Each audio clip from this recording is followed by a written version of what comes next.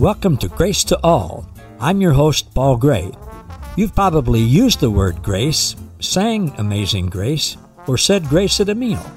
But did you know that God's grace is way better than we can even imagine, and that you and all people already have an abundant supply of God's unlimited, amazing grace? Today, we're going to hear the truth about God's amazing grace to all people. So, sit back, relax, and prepare to be inspired and awakened to the amazing treasures that you already possess. This is truth that you can handle.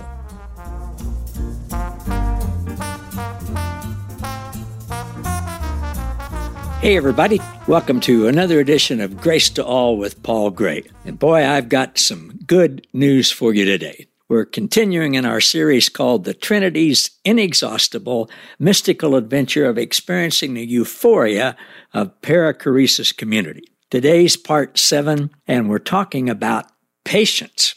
The fruit of the Spirit is how God is. These things that are listed in Galatians 5 are God's character traits. Love is God's essence, and these other fruits of the Spirit are ways that His love is expressed in how God relates to everybody. So in Galatians 5:22, the Apostle Paul says, "The fruit produced by the Holy Spirit of Christ within you is divine love in all its varied expressions." We've already talked about joy that overflows and peace that subdues. And today we're talking about patience that endures. And the final one of those 9 fruit of the Spirit is the strength of the Holy Spirit in us to enable us effortlessly to produce this fruit in ourselves. And then Paul says in the next sentence, "Never set the law above these qualities, for they are meant to be limitless." An example of setting the law above these qualities of God would be to say, well, yes, God is patient, but His patience has limits. No, His patience has no limits. Anytime we come up with a man-made concept, we're setting our human law over the truth of what God is really like. Strong's Bible Concordance, which has been kind of the go-to for people to understand what original Greek words that the New Testament was written in, what they mean, it's not infallible. It has been altered at will by the editors of it. The word macrothumia in Greek means patience, endurance, constancy, steadfastness, perseverance, forbearance, long-suffering, and never avenging wrongs. However, the Strong says slowness in avenging wrongs. No, Paul would say that's setting man-made law above the truth of who and what God is actually like. Now, think about this. God's patience with us, with every one of us, endures through and in everything forever. God literally never avenges wrongs against Him. The wages of sin is death, but that death is not punishment from God. It's the wages of what sin itself brings to us in this world. It doesn't come from God. Never punishes. He corrects, but He doesn't punish. He doesn't say, okay, well, you did that, so now here's 40 lashes for you, or you only get 20. No, He doesn't do that. In 1 Corinthians 13:4, Paul writes this, and Paul was the expert on this because Jesus revealed it to him personally. He says, "Love is large." Now, this is agape. This is God. God's love is large and incredibly patient. The footnotes in the Passion Translation, Brian Simmons says this, "Love patiently endures mistreatment." It can also mean that love is incredibly patient, even in difficult relationships. Francois Dutoit translates it this way in The Mirror: "Love is large in being passionate about life and relentlessly patient in bearing the offenses and injuries of others with kindness. Well, that's what Jesus demonstrated on the cross, isn't it? Well, the application for us is fourfold, at least fourfold. First, God is patient with us. Then God wants us to be patient with ourselves and patient with others and patient with God. That's where trust comes in. That's what trust is. We're patient with God. We don't have to have things on our timing. We're trusting Him. God is patient. Christ, God, is in us, and we are as He is in this world. So we are continually being conformed to His image, and part of that is experiencing and then manifesting God's patience. Once we experience it and know what it is, then we will just seamlessly be more patient with ourselves, and ultimately we'll be more patient with others, including God. Want to know what attracts people to Christ? It's not our doctrine. They could give a rip about our doctrine. I could give a rip about it myself. I don't have doctrine anymore. What attracts people to Christ is not our rules and regulations. It's not how or where or when we worship. It's certainly not what we're against. It's never our insistence that they believe like us and act like we do and follow our rules. What attracts people to Christ is not our judging and excluding and separation, not our insistence that we're right and they're wrong and they have to be like us. No, what attracts people to Christ is how Christ followers treat them, how we interact with them. When we are patient with other people, that's attractive. That's how Christ is. Now, how many of you say or have said, I'm just not a very patient person? Well, guess what? Of course you're not, because you believe what you say. Words are powerful. For years, I said, I'm just not a very patient person, and I wasn't. Well, then I stopped saying that. See, when you use the Bible words repent and confess, which are terrible translations of the original words, when you change your mind about yourself and you say the same thing that God says about you, you will believe and say, well, I am a patient person. Just as Christ in me is patient with me, so am I patient with myself and with others and with Christ. Then you believe that Christ will be patient as you, and you visualize that, and you start seeing yourself as a patient person. And then what you believe and conceive comes into being. Now, there are different degrees of patience, humanly speaking. Some of us can be patient with some things for a few seconds or a moment. Some things, we might be patient for a minute, or maybe one time, one instance, or a few times, or maybe several instances. But we all have limits. But God's degree of patience is perfect, infinite perfection with all things. God's perfection is relationally. That's what it means that God is perfect. He is perfect relationally. Religion is the entity that has come up with the dastardly lie that God's patience ends at some point, that it runs out. Yes, God is patient for a while. I learned a new word this week, evangelica vision. Evangelica vision, the ability to see in Scripture what's not actually there. 1 Corinthians love 13:5.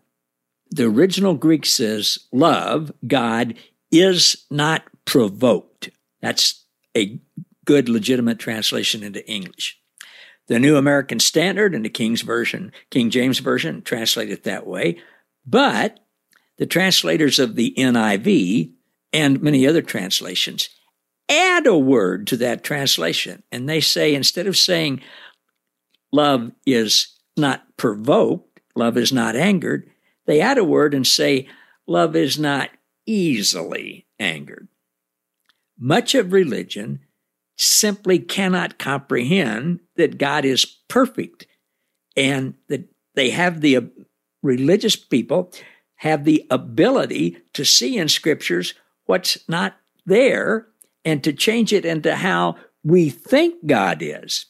We think he's not easily angered or easily provoked. But no, he's not angered, period. When you know that, well, that changes things. There's a big difference in not provoked, not angered, and not easily angered. God is patient, period. God is not angered, period. Jesus demonstrated that on the cross, didn't he? Now, what are some things that make us impatient? Here are some things that a close friend, someone I'm very close to, told me makes him impatient.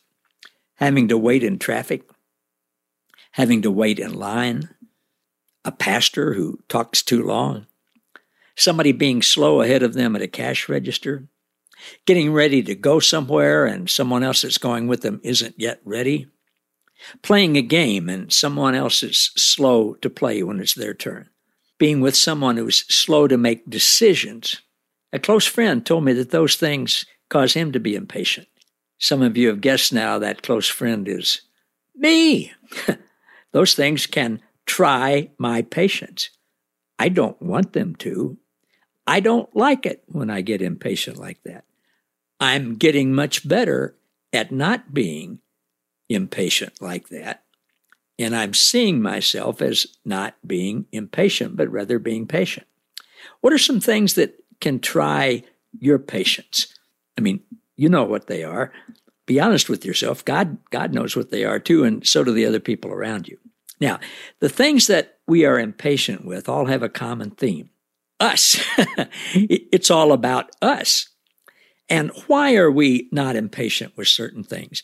Well, we feel like we're being inconvenienced. We feel like others should be quicker or get it or understand it quicker or learn quicker or do it right according to us. We feel like sometimes they make us look bad when they don't get it quicker or learn quicker or do it right according to us. I mean, that's especially true with our kids and our spouse, our parents, our employees. God is not like that. God wants us to see all people in all situations as God does. God is never inconvenienced. God has all of eternity. He is infinitely patient. God never has the attitude of, they haven't got it now. They ought to get it quicker. God never has the attitude of, they're making me look bad. No, the only things that make God look bad are religion lying about God and saying that God is angry and punitive and not patient and keeps a list of wrongs and has to be appeased and will punish people forever. Those things make religion's version of God look bad, but the real God is not like that. So people saying that don't make him look bad. See, that's the only thing that Jesus got angry with people about. People misrepresenting him, his Father, and him and the Holy Spirit. He didn't get mad at him because it made him look bad or it hurt his feelings. He got mad because it hurts people to believe that. You understand that? God loves us all. We're all his children. And he loves and includes and accepts and forgives and saves and provides for and is patient with all of us. And he doesn't want anybody telling you any different. See, I've observed that we don't get impatient or as impatient when someone else's spouse or child doesn't do what we think they should do as quickly because they don't reflect as poorly on us. See, it's not about us. It's somebody else's problem. All right. The question I have to ask myself, and I want you to ask, is do you really want to be more patient? Or do you just enjoy being impatient? Do you want others to be more patient with you? Do you want God to be infinitely patient with you? How about this question? Do other people deserve your being patient with them? That's something to think about and to talk to God about. Are there alternatives to being impatient? Well, of course they are. Of course they are. We start with seeing the other person like Christ does, seeing Christ in them. When you're tempted, and I'm talking to myself here, when you're tempted to be impatient, just stop and pray, as we do all the time, and ask the Holy Spirit of truth in us to show us what she wants us to know and say and do, and then listen and say and do it. Ask yourself, is this really important?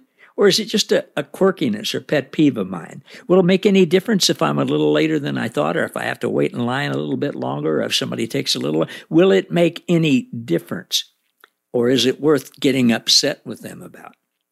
Ask yourself, what's going to be the end result if this doesn't change? And be willing to reserve judgment until you really find out what's going on with the other person.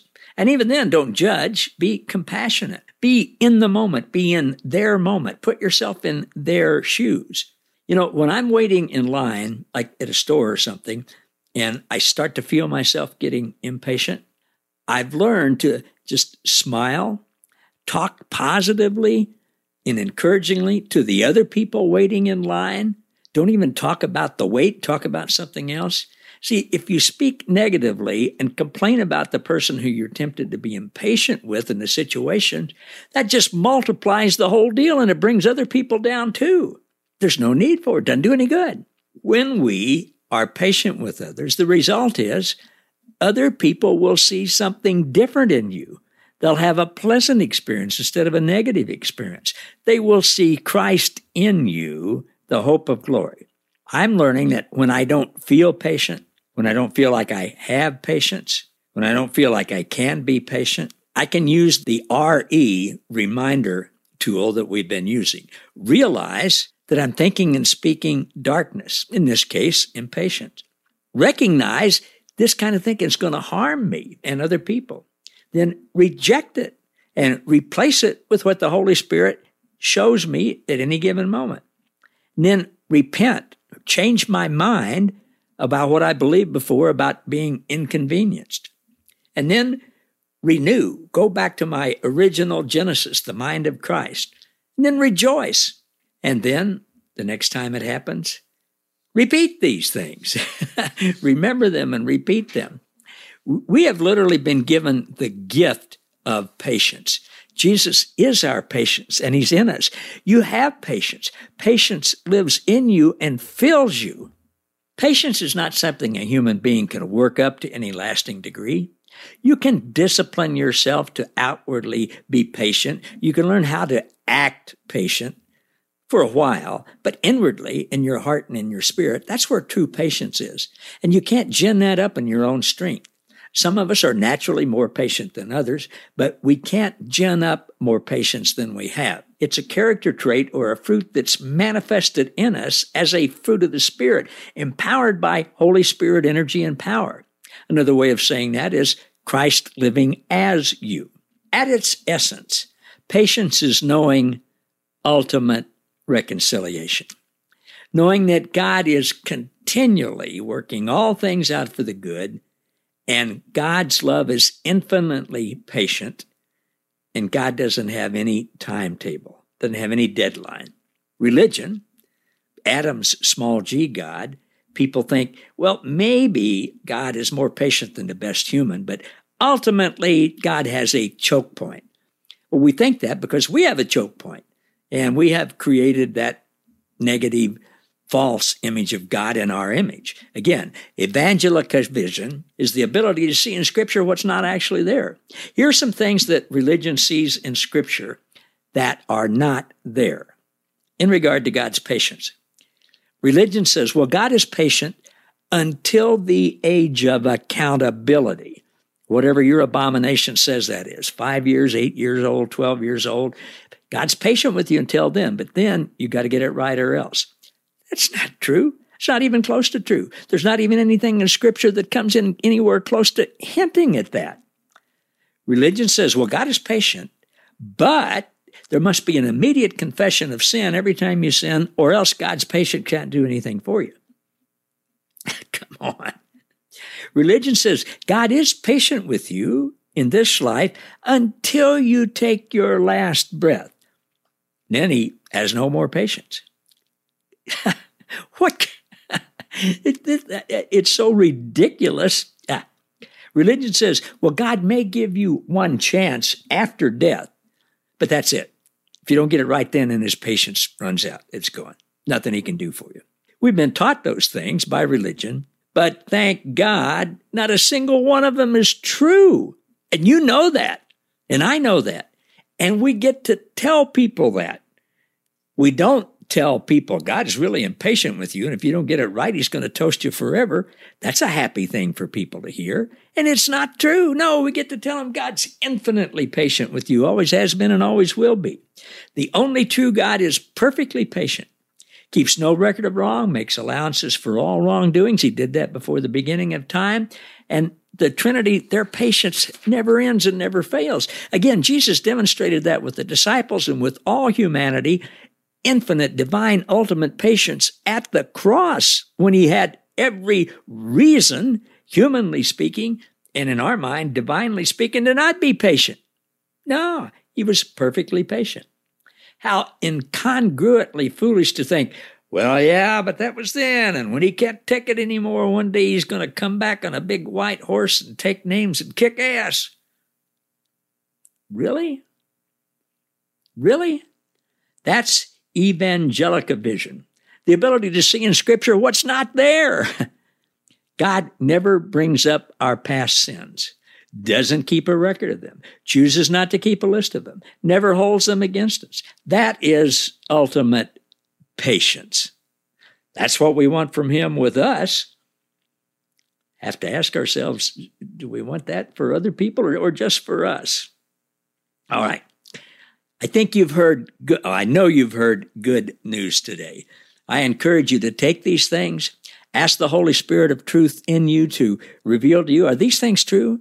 Just ask the Holy Spirit, God, are you infinitely patient with me and with everyone?